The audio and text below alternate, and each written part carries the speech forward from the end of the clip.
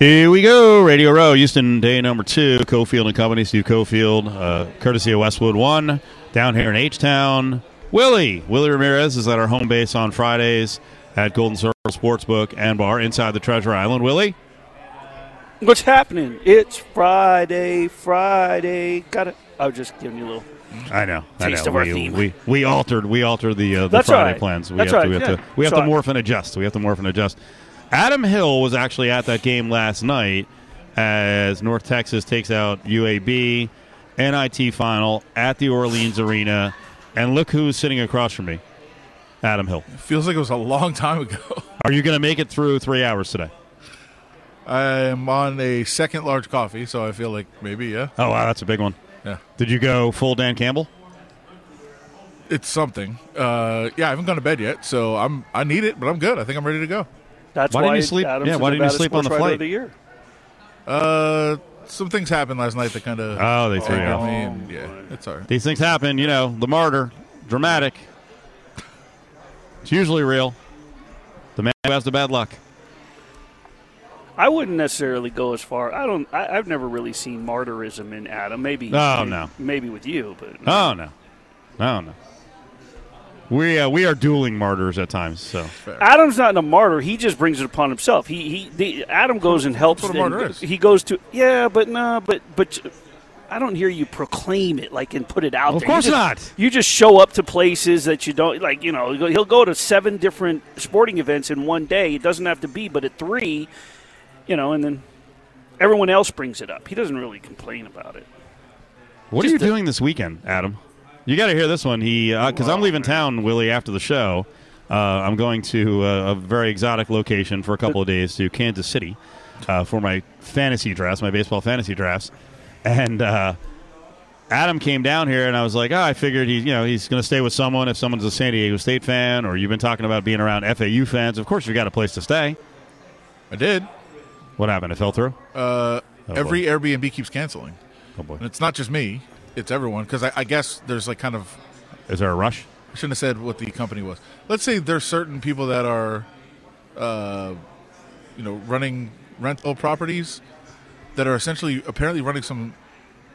Oh, no. I don't want to say the SCA word, but they keep posting properties and then seeing if they get somebody to rent them right away, and then canceling them and raising the price, and then canceling them and then raising the price, and then canceling them and raising the price. Do people get their money back? See how high they can go. Yeah, but... okay, so they're getting a guarantee, and then they post it again. Right, they're just seeing how high they can go. Like, if somebody responds right away, they'll do it. Right. And so I've had 7 Airbnbs, 7 rental properties. See, I thought, Willie, this was going to be a really easy ticket and really easy accommodations. I was reading Arash in the Sporting Tribune. Let me give your place a pop. And Arash said the average ticket for the Final Four, the get-in, was $57. The title game's $55, and for both is just $80. So I assume the crowd here, because it's just smaller name schools, it wouldn't be a big crowd here, Willie.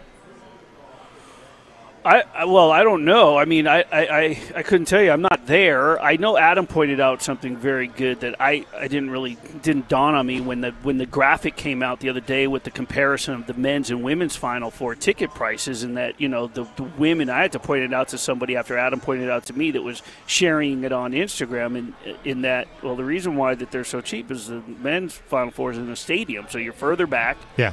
I was wondering if anyone was going to mention that. Where is the women's Final Four and what arena? Did I just ask a question no one can answer? I think it's in Dallas. I think it's at the Mavs arena, I thought. Okay, so you're talking about a 20,000-seat arena versus whatever this is configured for, 55 to 60. But there is intense interest in this women's Final Four because you've got potentially, a player of an era in Caitlin Clark, and you got a dominant franchise in South Carolina, and then you've got the villain of all villains in the history of college basketball, my friend Kim Mulkey. Yeah.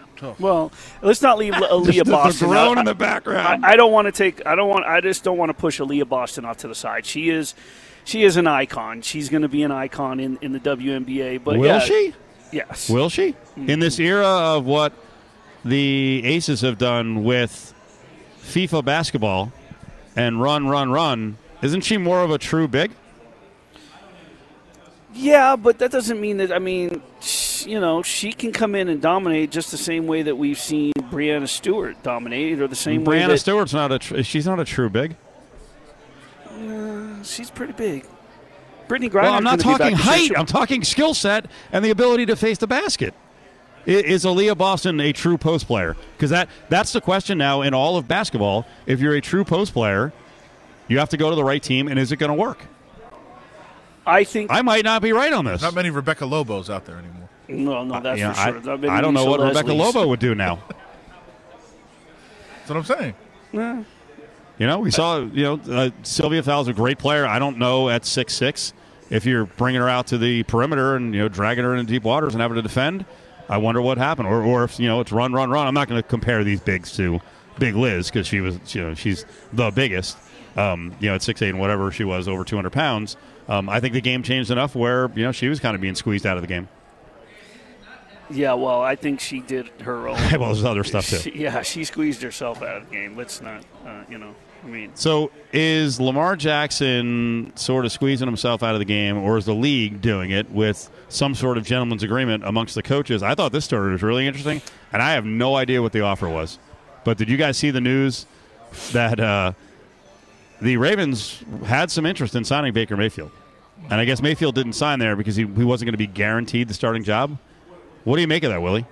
Well, you just answered the question. If he didn't sign because he wasn't guaranteed the starting job and they were bringing him in, I mean, when I brought up Baker Mayfield to the Raiders quite possibly a couple of months ago because Josh McDaniels wanted him in New England, everyone was like, he's a career backup at this point. So the writing was on the wall that they were bringing him in as a backup because that's why he didn't sign there. So I don't make anything of it. I don't think it's a sign toward Lamar Jackson. They probably just brought him in, and if things fell through and they couldn't get somebody else, well, at least they had someone with starting experience in place. But if he wasn't guaranteed the starting job, then it means what really if their offer was $7.5 million? He got 8.5, I think. So if it's $7.5 million, they were going to sign a $7.5 million backup to a franchise quarterback who's earning $32.5. You see what I'm saying here? It depends on what the offer is. I do see what you're saying. If they could get him for $3 million, then that's one thing. If they were actually competitive with the Bucs, then maybe that would tell you a lot that they're ready to dig in. And if Lamar wants to screw around, they're ready to start Baker Mayfield. Well, if that's the case, then he didn't not sign because he was going to be the backup. You could also say, I mean, you're kind of hinting at it a little bit, but it also could be a negotiating ploy of, hey, if you sign, you sign. If you don't, you got to play. Well, the way I'm taking it as Lamar Jackson, wait, you were going to sign a replacement for me? Oh, now I have a lot of leverage. We have to have a backup plan if you don't come here. I love the way this thing's playing out. Yeah. I love the way it's playing out. Later on, we're going to get to, just shocking news in the offseason. Shocking news. Travis Kelce really dissing the Raiders organization. I mean, really getting after it. Willie, you're at Golden Circle Sportsbook and Bar, 55-plus TVs. Got happy hour in the afternoon. Got the horse game right there that always provides a lot of noise. What's cooking down there? Nice crowd, though. I mean, get down here. Obviously, the free parking is for me. I love the free parking. It just reminds me of old Vegas and the vibe in here. They take care of you. They got the kiosks up. There's a little bit of a buzz. I'm digging it. People getting ready for the Final Four tomorrow. But they're down here. Baseball's upon us. We got NBA on some. We have baseball on others, and we're getting ready for the women's Final Four. A couple TVs got hockey, so you couldn't ask for a better spot. Come on down. Kitchen is hopping. Drinks are flowing. Come on down and join us, ESPN. Our coverage in H-Town is brought to you by Paul Padelaw. It's not about the injury. It's about the recovery. Wow, we had a really awkward moment just a couple minutes ago. We got a chance to sit down with Bobby Hurley. Adam is a longtime Michigan fan. He went to UNLV. It got icy real quick. Come hang with Cofield and Company at the Golden Circle Sportsbook and Bar inside TI. Free parking, great food and drink specials, and giveaways. Every Friday from 3 to 6 p.m. at the Golden Circle Sportsbook and Bar inside TI. So everyone around Vegas knows that the subject of Bobby Hurley is a bit taboo. Bobby was in with us just a couple of minutes ago right before the show. We wanted to make sure we didn't have fireworks on the air. So the coach of Arizona State and, of course, lead guard on Duke, the team that took out the Rebels and a chance to win back-to-back titles. sat down with Adam and I, and we asked him, "You're walking into a hornet's nest here. It's Vegas. You sure you want to come on with us?" Well, I mean, can I say that Vegas is one of my favorite towns? Is that okay? No, it's not going to work. Well, it's uniquely not going to work on me. Here's my issue. I went to UNLV. I'm from Ann Arbor. Oh wow, double. You ruined my entire childhood. This is brutal. Wow, that's some double there. But look, you just got to look at the bright side of it. Try and remember back to 1990.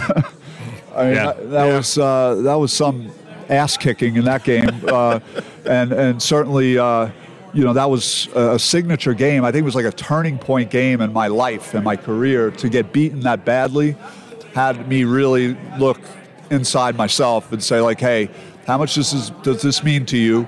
And how hard are you going to be willing to work in the offseason to make a difference here? Because going through a game like that, the humiliation of losing in a championship game, 20 million people watching and playing poorly, just really kind of re-energized my commitment to the game. And we were able to, luckily, turn the tables the next year. When you say that, how much? I mean, I know you believe in yourself, you're confident, but how much doubt is there taking the floor the next year? Like, I remember what happened last year. Like, was there any of that in your mind? I think I was a different person. It's hard to describe. And again, I was so locked in and focused. And, we had been beating teams in the tournament that year by like 15, 20 points. We were playing with a lot of confidence. Like, people didn't give us a chance, but internally, I think we believed. And we think we mentally were ready. It was going to be a war. That's how we were thinking about it. And we added Grant Hill, who we had a lot of confidence in. So that certainly helped. I talked to Kenny Blakeney yesterday, and he said, actually, you guys felt a little dissed going in, a little disrespected, and that maybe that Runner Rebel team going for a second straight title was overlooking you guys. Possibly. I mean, certainly they were deserved all the accolades they received, and all undefeated, and the way they played that season, and how unstoppable they looked. But I don't know. I had flashbacks of seeing everyone fly by me and lay the ball in and dunk. And as a point guard, you're the last line of defense. Your floor balance, and I just wasn't having that this year. I thought I did as good a job. And I talked to my point guards about this, like managing a game. Just controlling the game at that position, not letting UNLV run as much as they wanted to, making sure we get good shots and do all the things point guards have to do. I want to, first of all, stop this. I'm starting to like you. I don't like this at all. He's getting uncomfortable. But you talked about the confidence you guys had rolling through that tournament, winning big games. The one issue, and tell me I'm crazy on this, the one issue I've seen with UConn this year, a team that you're probably watching very closely, is that they're crushing everyone. Like, they haven't been tested in the tournament yet. And I'm like, what happens if it's a close game? Like, is that a real concern? Not really, because I think the difference with that great UNLV team was that they were in a conference where they were not getting challenged. Yeah. So I think the difference is UConn is playing in a tough Big East. They're playing hard road games. They're playing a lot of tight games. So I know they've been on a run the last 2 or 3, but certainly I think they've been in enough close games to be able to navigate their way through that.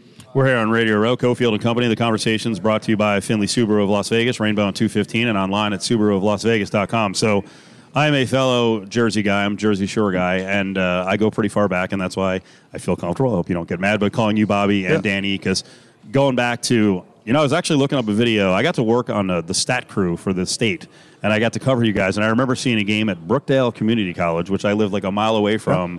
And to throw back to those teams and the amount of talent and the kind of defense you guys played, I think you beat St. Joe's Hamilton, which Dave Calloway went on to coach Mama, so I'm doing a lot of Jersey stuff here. But just the throwback stuff and the era and the way your dad coached, I mean, the effect on you and your brother, I mean, from a coaching standpoint, it's nuts. Yeah, I grew up with the game and grew up watching him, and he had so many good teams, state champions. He barely lost any games ever. So, when he did lose, it was like Armageddon in our house. He, just really, hated to lose, so competitive. I think that rubbed off on both of us, just that competitive drive. And he really was always learning as a coach, getting better. And, I'm proud of those moments, too. I mean, I never thought that I would even be able to be the point guard on my dad's team. I didn't think I'd be good enough. All the guards he had prior to me even getting there. And so to be on 4 straight state championship teams with him and then go to 3 straight NCAA championship games after that, it was like 7 straight years of a lot of success. So it was great memories. And your brother's story, Dan, at UConn is great because it has not been an easy run. First of all, we both have brothers. We both have little brothers. Sometimes people in the family are the higher achiever, have the accolades. And your brother had to go through it at Seton Hall. And I had forgotten that he had to walk away for a little while. And, that happens now, and we're still a little bit uncomfortable, but a lot of people will embrace you. 30 years ago, that's a tough move. It was. It really it boiled over for him, and like he and I were best friends at that point. We kind of like brothers are when you're real young. You're competing against each other and stuff, and you're fighting and all the things. But our relationship shifted, and so to see him go through that was so hurtful because like I was kind of responsible for it. So. I'm saying like why are people putting this pressure on him and expecting him to be me or exceed what I did, and so to have to like live that through with him was just awful, and so for him to have his moment now where no one's talking about Bobby Hurley, no one's talking about his dad, and this is all him and he's doing it, man, it's unbelievable. You want to bring up the point from the press conference? Well. I was going another. First of all, I was going to say to redeem, the one good thing from this year, you did crush Reno. We like that. Yeah. We like that. We like that. That is. Stock went up slightly, tiny bit. It was clear, covering UConn being in Vegas, and it was. What a run they had through Vegas, just stomping people. But there was a moment, your brother was asked about, the influence that your dad has had, and he really struggled to just kind of process that. Like, what does this whole run mean for the family in general? It's just for Dan. We knew. I know how good he is. To the investment, how talented he is as a coach, all the things he does. Like from a scheme standpoint that I watch, that I see his teams play. Like his passion is unmatched. Like his players will run through a wall for him because they know he's got their best interest, he's got their back, and he loves the game. So it's like you could bring a group of people together like that. It's pretty special. But from a family standpoint, his whole journey is getting here, and it's so hard to get here, and like I don't think people understand like how hard it is and how infrequent it would be for a Division I coach to bring his team to a Final Four. So it's just like all love for him that he's been able to get that done. We appreciate it. Thanks for being a good sport. We're just busting chops. So good luck with Arizona State, and I hope your brother does well in the Final Four. Absolutely. Thanks, guys. Arizona State's Bobby Hurley, former Duke star, of course, in the annals of UNLV history forever. And, it was a good sport. He walked out about a half an hour later. He looked at us, and he gave us a finger. No, he actually said, good job, guys. See you. But you're still not over it, huh? You're still not over it. He may have just been doing that because he felt awkward walking by us, and he had to get by us to get to the door. Yeah.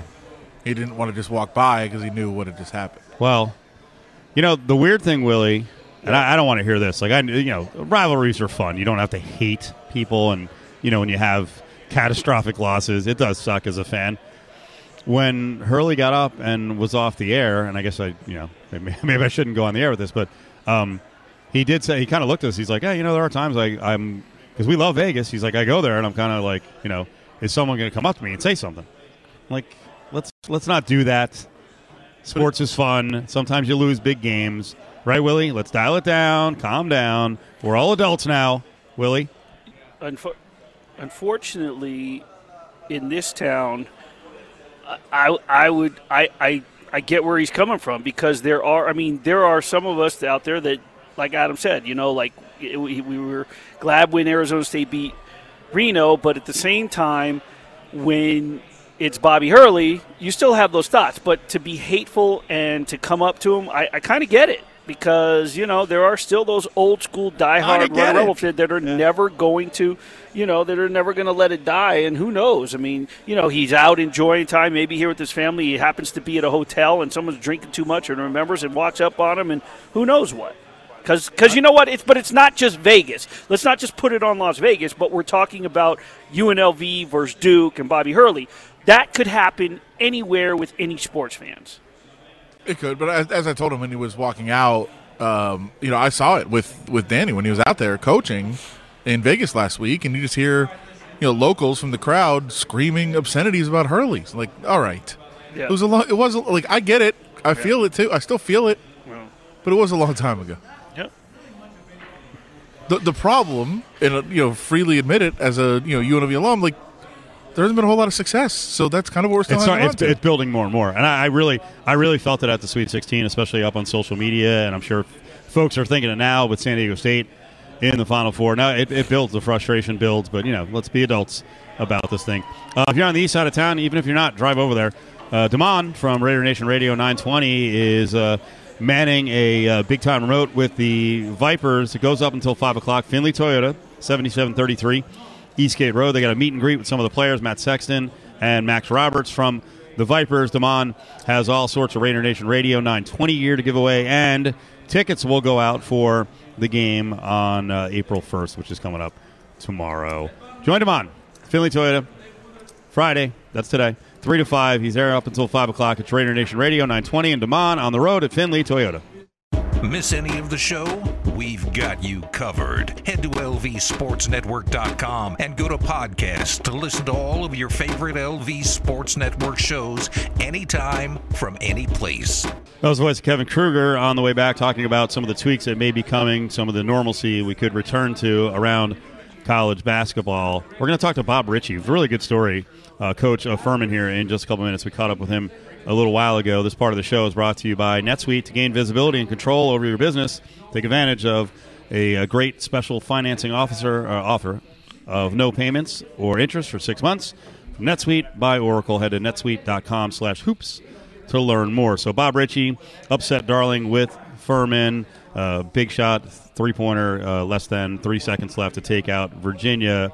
But speaking of the portal, we started off the conversation, Bob Richey, and Coach Joe was here earlier, Joe Esposito, and asked him, hey, after that crazy run, now you're right back to recruiting and essentially having to re-recruit your entire team.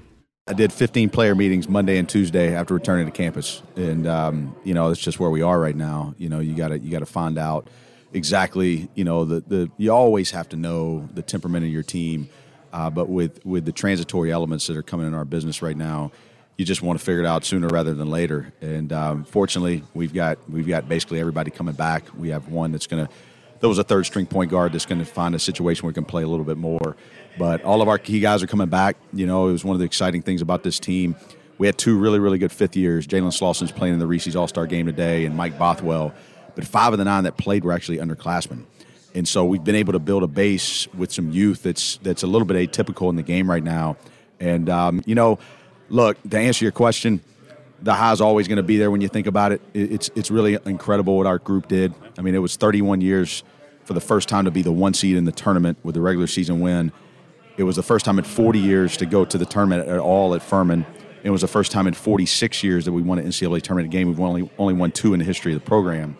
And so to see that team go back a year ago, lost at the buzzer in the conference championship game, to see two fifth years that could have gone anywhere in the country, to come back and be a part of it and then take it to a place that it's never been before, to be the leader of that, it was incredibly rewarding, but it also taught me a lot, and we just had an incredible group of people.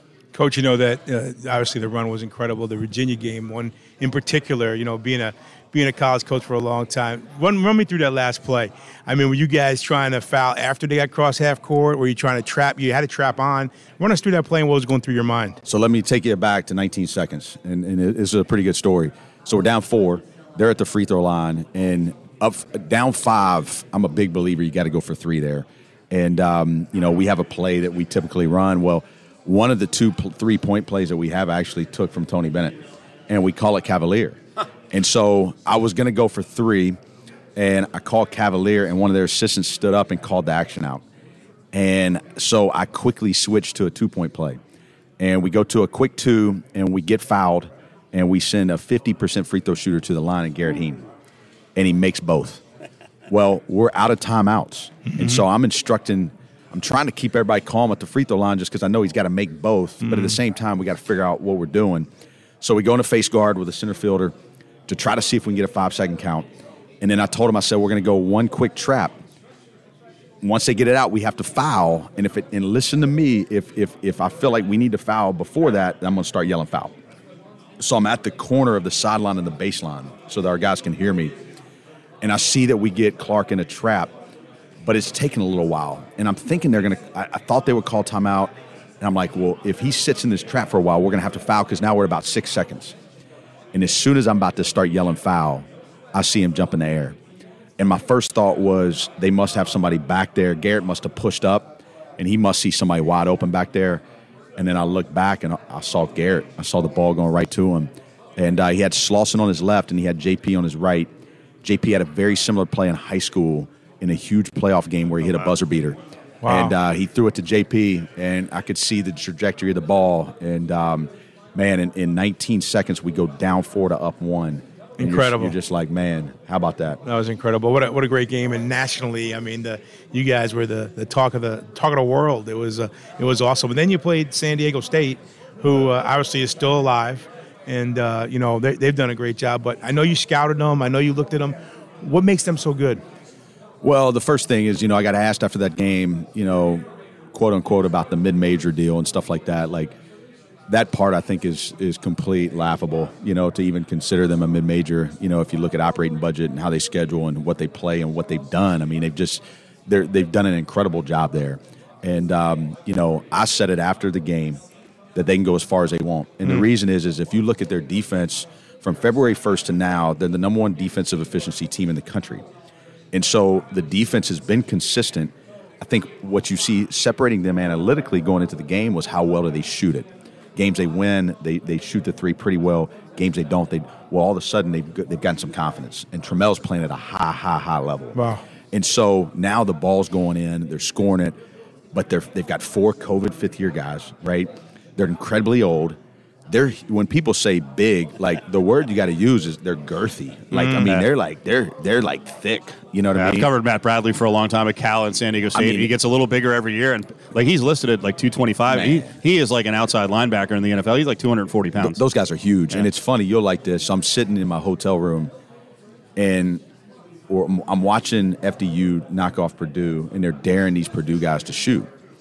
And then there was another game earlier in the day. I'm drawing a blank. Of another team, I felt like, you know what, they're daring these guys to shoot. So the whole thing when you get in those games is, hey, like, you got to go be you, right? Mm-hmm. Well, we're a little bit more aggressive on, like, handoff coverages and chase, and, we try to keep the ball high on the floor and different things like that. And I text our staff that night. I'm like, guys, we probably should just go under all this because the ducking was going to give us problems. Like, physically, they were going to beat us up a little bit. Why don't we just pack it in and just, take away the duck in, and if they hit shots, they're going to beat us. If they don't, we have a chance. And, the staff was probably right. They're like, hey, we gotten this far. We got to do what we do. And so we did what we did, and it didn't work. But, it's one of those deals where I'm sitting there, I'm like, man, if they're hitting shots too, they can beat anybody. Mm-hmm. And I'm a firm believer they can win this whole thing. I mean, I think with the way they defend, rebound, how old they are, how mature they are, I could see them winning the whole tournament. Bob Richey, coach of Furman, is with us. So the other unique thing about them is a continuity over the years. So Steve Fisher coaches from 99. Dutcher's on the staff for like 18 years. He waits. He's patient. He takes over. They're good. They're getting better. And then the Minnesota job opens, right? And his dad coached at Minnesota. You coached at Minnesota. Sure did, This is his job. And he's probably looking at a double in pay, right? But Brian Dutcher stayed around because he's built it. He likes it. So in your case, right, it's one thing for the kids to stay around. I mean, you're a hot commodity. You got, 139 and 55 as a head coach. I'm sure people are talking to you. Why is Furman the right place right now? Well, for one, we love Greenville. And we've got a 13-year-old, a 10-year-old, and a 1-year-old. My wife's from Greenville. It's one of the fastest growing cities in the country. And to be honest with you, I'm a little bit different. I think that I'm as competitive as it gets. I want to win as many games as we possibly can. I also want to be patient. I want to coach in the Final Four one day. I do. But I think that it's one of those deals where we've got some momentum that's unique at our level right now, and we've done this in a very unique way, and we've done it through development. We haven't done it through the portal. We're one of the few teams in the tournament that all 5 starters only wore a Furman jersey. And we've got a top 50 liberal arts degree in the country. We've got one of the top 10 campuses in the country, and we're about to put $40 million into the arena. The president, the AD, the board have decided to continue to commit, and this is a resource chase, and it's all relative, right? And that's where coaches miss it sometimes. They worry. My dad was a doctor. My father-in-law was a successful businessman. I'm never going to make a decision on money. I'm going to base a decision on the resources to go win at the highest level with the right people and doing it the right way. And look, coaches are getting fired at a twice as high rate as we've ever been fired before. And when you look at it, you just have to make sure, like, hey, yes, does this match, right? Does it match me? And, so I say all that to say this. Am I going to be here forever? I don't know what the Lord has involved for my life and, what the plan is there.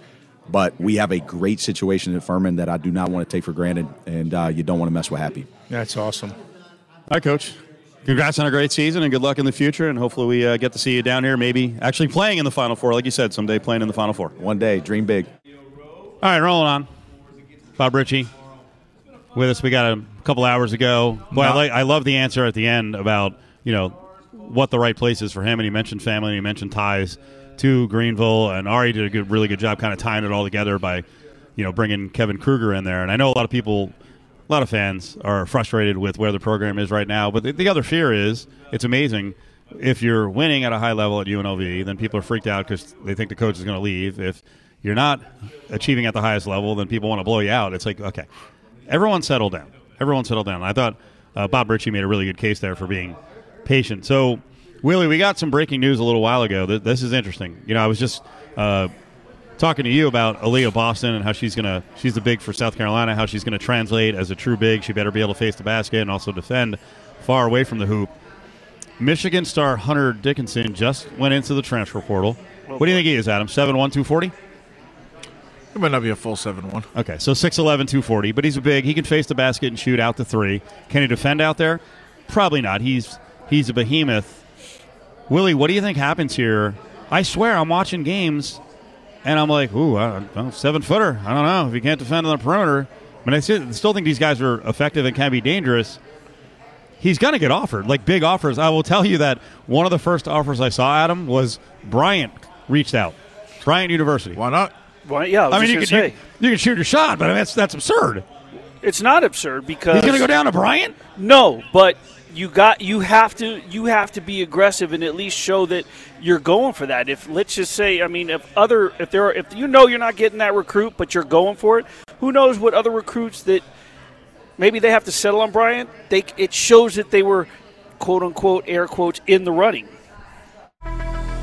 Come hang with Cofield and Company at the Golden Circle Sportsbook and Bar inside TI. Free parking, great food and drink specials, and giveaways. Every Friday from 3 to 6 p.m. at the Golden Circle Sportsbook and Bar inside TI. Final Four in Houston, as you heard, thanks to Paul Pata and also Findlay Subaru of Las Vegas. While we're talking mostly college basketball today, as Willie's hanging out over at Golden Circle Sportsbook and Bar inside Treasure Island. Raiders are never far from the topic list, and we were fortunate enough earlier in the day to catch up with Jason Horowitz. He's the voice of the Raiders. He's also one of the voices of March Madness for Westwood One, a host on Sirius XM, and we got into some of the off-season moves. And I brought up Darren Waller, and we started off the convo. I was talking about Waller's he's a different kind of cat. He's not the same as a lot of football players. I got to know Darren a little bit this year, and then he worked the Pro Bowl with us for Westwood One, actually. And so we got to hang out a little bit that weekend and talked a little bit, and I really enjoyed the time that I got a chance to spend with him. And I knew about the wedding because, he had told me, but it definitely I don't, timing wise, I'm sure that's not great from a perspective of a personal relationship about, hey, I just got married last week. Hey, now you traded me to New York, whatever. Yeah. Like that, the NFL and sports can be a tough business, and I think people recognize that. Darren's a really good player, and Darren has the record for most catches in Raiders history in a single season, and Darren can absolutely be a game changer. And I wouldn't be shocked if Darren goes to New York and if he's healthy has a Pro Bowl season. People were wondering, could they have gotten more than a third-round pick? I don't know. I'm not involved in any of those conversations at all. But again, it comes back to what turns out with that. The Raiders turned around and brought in two different tight ends. O.J. Howard was a first-round tight end. Austin Hooper is a two-time Pro Bowl tight end. You put those together, and let's see what happens. They'll be fine. And the third-round pick, I don't know if they're going to use it on another tight end, but they may. It's a good tight end draft, so that's a good angle. You're a very handsome man. But Jason Horowitz, none of us are Jimmy G. Well, are you going to be awestruck talking to this? I'll call him a kid. Well, my God, the women I've been around in Las Vegas, wow. So they're impressed. When Jimmy G got signed, let's see, what day? When did I was in Los Angeles, right? So I live in New Jersey, and our coverage for Westwood One for the tournament, our studios are in Los Angeles, and so I do championship weekend, selection Sunday, and then the entire first week of the tournament from our studios in LA. And when they signed Jimmy G, I sent my wife a text message, and she's like, "You look like him." I was like, "Yes, yes." Because Evan Cohen, who works at SiriusXM and hosts a wonderful morning show on SiriusXM, sent out a tweet that, like, there's not going to be a better tag team of smiles in the NFL than Jason Horowitz and Jimmy Garoppolo. And so then I sent that to her. She's like, yeah. You guys look alike. And I was like, wow, I've really won. Nice. No, I don't think I'll be intimidated by his jawline, but I am excited to meet him, and I've listened to the stuff he's done with Raider Nation Radio and the podcast with Eddie Pascal, and by all accounts, people really like him. And so hopefully that translates on the field too. Yeah, I think he's a no-nonsense guy. And, the beginning of the conversation here was about Raider Nation and how kind of topsy-turvy it can be if you pay attention to social media. I don't think he's going to do that. So that's the truth. That's the truth for everything, though. Well, but it's a matter of, are you going to punch down all the time or just ignore it? You really have to ignore it these days, and especially Raider Nation is really passionate. So you mentioned you live in North Jersey, right? Central. Okay. Yeah. There's a Central Jersey. No, I don't think there is. There is. Well, but I'm from Michigan, so I've only lived in New Jersey for 4 years. Trust so I'm me, not positive. I am from Central Jersey, and I never said I was from North or South, and I get in this argument all the time. And there's a whole pork roll thing in Taylor Ham. Did you actually know where FDU was? Yes. Okay. Yes, I heard you in Gottlieb, and you were like out of your mind. That night, it was really good cover. By the way, you guys as a team, that's really good stuff. I mean, you're talking about like hyper aggressive, really good coverage and true excitement, because I think sometimes we get desensitized as we get older, and Purdue wasn't that good. It's a 16 over a 1, and they found a way to defend a guy who was the player of the year and make the rest of the team fall apart. So the reality, though, if we go back and really talk about how did Purdue lose, Purdue missed a lot of open shots, right? And in all fairness, everybody in this tournament has missed a lot of open shots. It's been talked about the ball. Is it slippery? Is it too pumped up? Whatever. I don't have no idea. Everyone's playing with the same thing, so who knows? But it's a wonderful story. Yep. And I still think the 16 over the 1 part of all this is shocking. But now if you think about where we are with the tournament, we have 3 straight years of a 15 seed to the Sweet 16. Oral Roberts in the bubble, St. Peter's last year all the way to the Elite 8. I don't know that Princeton feels the same as St. Peter's because it's an Ivy League school and Pete Carril, and so there's like a little bit different there. But once a 15 seed beats a 2, beating the 7 shouldn't surprise anybody anymore. Because now I think those teams expect it because they see it. And you're getting really good teams who are the 15 seeds. Now, FDU is a different story. I have been there. I did not know this part of it, but apparently in New Jersey back in the day, that used to be called Fairly Ridiculous University because it was known as a party school. I would not have guessed that based on knowing Teaneck, New Jersey. But I think it's wonderful. Yeah. This tournament, for as much as people want to take big stuff, everyone's careers are made out of the tournament and the Final Four and championships and all those things. This tournament can help a university become a known commodity. And I think that's great. For all the things that people talk about, I think that's wonderful. Yeah, we talked to Jalen Slauson yesterday from Furman, and he's a really mature kid at 23, and he went right into the benefits of the university. I was question. I'm really impressed. This isn't a me thing or just about the basketball team. It's about the university. And they stayed. Remember, in this day and age, when a team is really good, you have a chance to go somewhere else and be whatever you're going to be on someone else's big roster. And Furman's guys all stayed, and whether it was NIL or they just liked each other, whatever, I don't care what the reason is. You know what Slauson mentioned, it was the loss last year, right before the tournament. They lost out on the auto bid, and they wanted to get it done. Well, so talking to FAU's players yesterday on Thursday, and they all know that they've got a chance to be special again next year, but with the caveat, if they stay together. Because most of those guys have another year or 2 left. They're going to have money. Because they just got Dusty May back yesterday. They're going to have, I know they have like a $15 million infusion into the program. Yeah. So they're going to have the money. Sure. It's Boca Raton. They're going to get backers. They're going to get some money. It might not be, $200,000 or $300,000 or $400,000 like other schools can make, but something. But there's also still the allure of money's part of this, but I think sometimes people forget, and I cover the college football a ton, right? And people forget when you grow up as a kid, you grow up dreaming about playing for college football, Michigan, Ohio State, USC, Texas. Not Bowling Green, Akron, or fill in the or UTEP. right? No, but that's generally where people grow up thinking about, hey, this is where I'm going to play football. And so I think basketball is the same thing. So if you are at FAU, even if you just went to the Final Four, and throw money into this too, and someone from Kentucky or Indiana is like, hey, listen, I'd love for you to, that means you're playing in front of sold-out crowds every night, and hopefully you get back to the Final Four, because there's no guarantee FAU is going to be back here next year anyway. No. Last one. We got about a minute left. Jason Horowitz is with us, one of the voices of Westwood One. The Final Four, who's going to be able to knock off UConn? Well, I think Miami could knock off UConn. Now, that being said, I think UConn's going to win the whole thing. But I think Miami has been since we're talking in Vegas, undervalued in the conversation of just how good they are. 30-1 to win the title about 5 days before the tournament. Mm-hmm. Those are long odds. You've got ACC, best team in the ACC by record. This is a team that blew out Houston. This is a team that beat the team that I actually thought was going to win the title, which was Texas, and they beat them. And then second half comeback, and their offense is just unbelievable right now. So, yeah, they're going to have to make shots, which in the Final Four sometimes doesn't come to fruition. But I think they're really good. I think we're going to get San Diego State, UConn, and I think UConn wins the whole thing. But we'll see. Jason Horowitz, voice of the Raiders, broadcaster for Westwood One, and according to him, a Jimmy G lookalike.